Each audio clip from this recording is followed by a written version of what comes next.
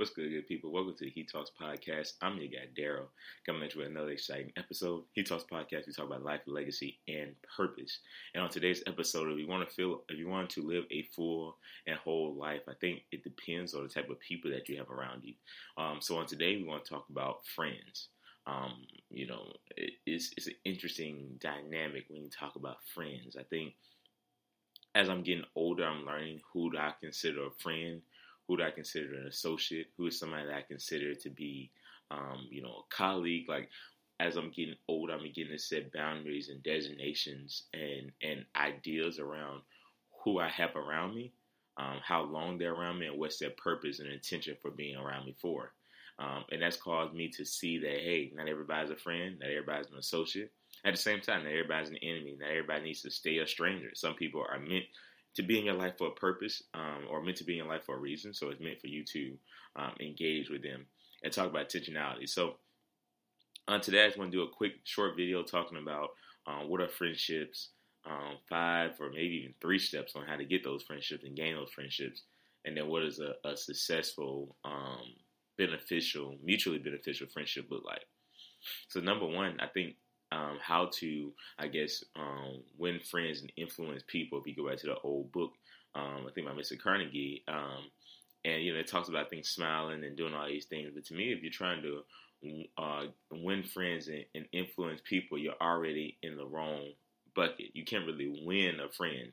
If you're trying to win somebody over, that means that you're doing something that's probably going to even compromise yourself, or it's disingenuous, because you can't really win people over. You can, do things to be more friendlier. You can do things to be supportive of other people. You can do things to, put yourself out there. But trying to win and influence people sometimes causes us to be authentic and disingenuous. So I would say the number one thing when it comes to trying to, recruit friends or make friends, if you're in a new city or maybe you don't have any friends at all and you're just at the same city forever, you're in a situation how I was, my friend groups kind of just went away to college or never came back or decided to leave once they finished college and having to try to find and navigate a new space without really having anybody that I could, kick it with on a day basis. For me, my number one thing was I was just intentional around the people that I was with. So for me, it started on my job. I was blessed to work a job opportunity where I was around a lot of younger people. There wasn't any younger males there. I meeting a coworker that was a few years older than me, and him just kicked it and hit it off. And I wasn't afraid, but hey, bro, you want to catch lunch sometime? I knew that person was new to the city, new to the state, so feel free to offer, hey, if you're going out, I got some recommendations. You want to do this, that, and the third. Just talking to them so that we had some shared commonalities. And after we had those shared commonalities, I mentioned, hey, I'm part of a few, groups, young professional groups or just different groups around the city. If you ever want to come to an event, ever want to hang out, kick it, here goes the flyer, here goes this, here goes that. And then that person had to be receptive towards it. So again, the friendship is a two-way street. It's like, hey, I can reach out, talk to you, invite you to certain things, help give you advice, help you along the way with, certain situation you might be in, really need help moving or really need help, you got an event coming up and you need somebody to help come set up chairs and help you out early in that day. I can be a friend, but also to know truly if that's a friend, they're going to reciprocate that same energy. That person not going to call you, keep asking for help without them not being an asset to you. And that person not going to keep asking you for money without you reciprocating it, without them reciprocating that same effort back to you. That person's not going to keep coming to you,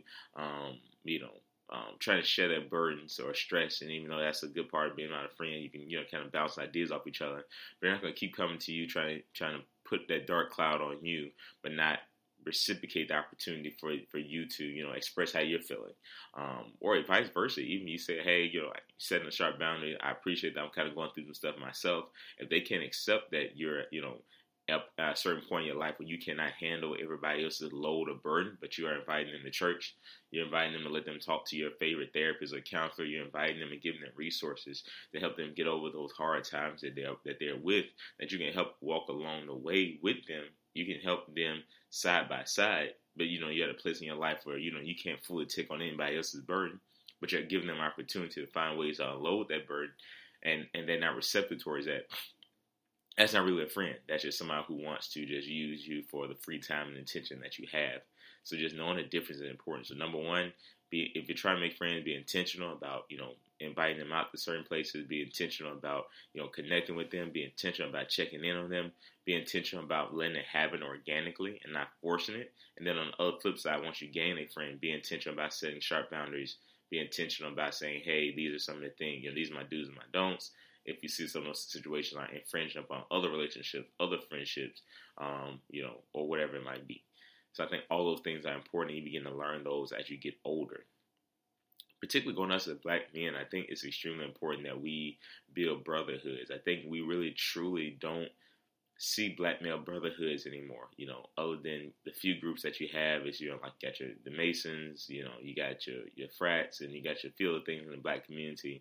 But other than that, 100 Black men, but other than that, you really just don't see a lot of spaces for older Black men, and not just older as in senior Black men, I mean post-college Black men. So think 23 through 35. You really don't see a lot of those groups that exist out there. So for me, I think where we as Black men fail, and you very rarely hear me say that because, again, it's about life, legacy, and purpose, and keeping it positive. But to be totally honest, where a lot of us as Black men fail, we don't understand the principles of brotherhood. If they're not in the same frat or in the same lodge or the same whatever, and I'm not part in that stuff, so I'm just talking about it from the outside looking in, it's like there's really not a whole lot of spaces for, I guess, unaffiliated Black men to move. We don't really have a Black men who code, Black men who rock. I was at the FinCon conference, and there was a Black women or women of color who podcast. There wasn't really there wasn't space for Black men of color to maneuver and gather around. And I just don't see that here. I see that in all the spaces I'm in. There's really not like a space or a central hub for that. Because if you look at the statistics, again, granted, not trying to pit nobody's journey or nobody's struggles against each other. Black men and Black women both have, struggles that we have to go through individually. And, a lot of times as men, we cause some of the struggle in the community sometimes, just keeping it on step, and vice versa. But at the same time, Black men, if you look at the statistics, have it, hard in a lot of situations too. So when we talk about like the male-dominated industries, Black men, you look around, we're not really a part of those dominant industries either. We're kind of the outcasts in that. If you look at the statistics when it comes to tech jobs and it comes to all these, C-suite executives, primarily, no disrespect, not trying to disrespect nobody, but it's primarily white men. And then they say, well, these are all men. No, these are just those men, because you don't really see a lot of representation and color in a lot of these spaces, period. They just keep it a stack. So when I say all these things, we as Black men don't have a space for brotherhood. And I think that's what messes us up a lot of times. So a lot of groups don't really exist like that. So we have to figure out ways to do that. How do we build a brotherhood? So that's why, going on this rant, how do we build a brotherhood? Number one way we build a brotherhood is, again, getting inside of Black male spaces. So for me, over these last few months, I've done a really good job at all the young professional groups I'm a part of. I might just pull one or two bros aside that I really click with and be like, hey, man, I click with so-and-so and so-and-so. I know you cool with him. Man, let's all go grab some lunch sometime. That way, I go to church, and then I might hit up a few of the younger guys at the church, like who are my age, and be like, hey, man, one day we need to all get together and kick it and get lunch, have a male outing. I know for me, I'm part of a young weekly Bible study, and something that guys have been putting on my heart to do is do these male outings. So a lot of the sisters from the group, they have like their group chat, and they might get together or potentially plan stuff to get together, do like movie night and other things or whatever they might do. And the same thing for the guys. I know I took everybody to a football game, and tickets were free, and just us just got together. And I think our bond and our relationships have been a little bit closer because of that. And since then, one guy on the group has impartial himself to make sure that at least once a month, or heck, once every 2 weeks, we come over to the crib, and it's co-ed, but everybody's able to bring their significant other, whatever they cook and eat, and then kind of the guys go to one side and the girls can go to one side. We got to play cards and just kicking and chill. So I think it's just me having that intentionality of just saying, hey, this is something that we need to do. This is some brotherhoods that we need to form. This is how we get things done. And I think, again, going back to it, is the intentional follow-up is, somebody said they got a new job, not only congratulating them in that moment, but texting them a week later and say, hey, how's the job going? People really, I can't tell you how many times people go back and be like, whoa, you really remember that? I know a dude that I'm pretty cool with, pretty close to, gave me a shout out for my birthday, cashed at me, and then I knew his birthday was a few months down the road. The minute he did that, I put it on my calendar because he had to cash out me. He had to say happy birthday and all that good stuff. I literally did the same thing. I put his birthday inside my work calendar, so I didn't remember it. And guess what? When his birthday comes up a little bit from now, I'm going to reciprocate the same thing. And I went to him the other day, and I was like, hey, yeah, you got any plans for your birthday? Like, oh, you remembered. Because, again, we as men have to move with intentionality of saying, hey, this is what we want to see from society. These are some of the ways that we can do it. This is how we build a brotherhood. This is how we build this bond. I think a lot of times we as men assume that we have to do everything on our own. But if you pay attention to even the story of Jesus, the most powerful human being that ever walked the face of the earth, he rode with a group of disciples. He rode with a group of brothers. He had a brotherhood with him. If you look at a baseball team, you have a group of people. Even if you want to look at boxing or UFC, which is a one-on-one, hand-to-hand combat sport, if you go in between the rounds, he has a group of brothers or sisters or whoever. He has a group of people that are looking at his cuts, that are hydrating him, giving him water, giving him ice packs, talking about the strategy and game plan as he goes back into the ring to go in for another round. Each and every time that bell rings, he goes to his corner with his folks, with his crew. They devise plans. They help him. They talk to him. They minister to him. And then he goes right back out there into the journey, into the battle. So let's think about that. Pray that God sends some godly men in your life. Pray that you find people that you click with. Pray that you find people that are leading towards the paths that you're on. And if it's hard for you to make friends or find friends in those areas, begin to start finding conferences. Begin to start finding church small groups. And if they don't exist, something that I've been doing some black male meetups one Friday a month. Just putting on Eventbrite, me and a few of my brothers who I know are cool show up, and then if some other brothers show up, that's great. If they don't, that's cool too. We can still sit at the same spot and just vibe and chill. If you don't see what you want to see, be the change that you want to see. So again, go to church groups, go to sporting events, do your fantasy leagues, whatever it might be. Try to get those brothers collected together. And if you don't see some of the groups that you want to see, start creating them on your own. Really start going out there and having some intentionality to create these black male spaces, these friendship groups, these brotherhood groups. I think they're extremely important. I can tell you the older generation, my granddad would go into the store and dap about 5 or 6 people.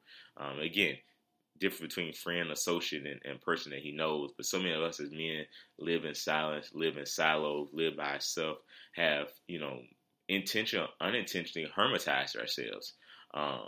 And just kind of, allowed ourselves to not saying it's in the red pill view, but just saying like incels, like we allowed ourselves to be so internalized, and we love solitude, and we love being in a cave so much that we have forgotten that there's a life outside of the cave. There's a life outside of Instagram. There's a life outside of our job. There's a life outside of all these things, and God wants us to live a life of abundance.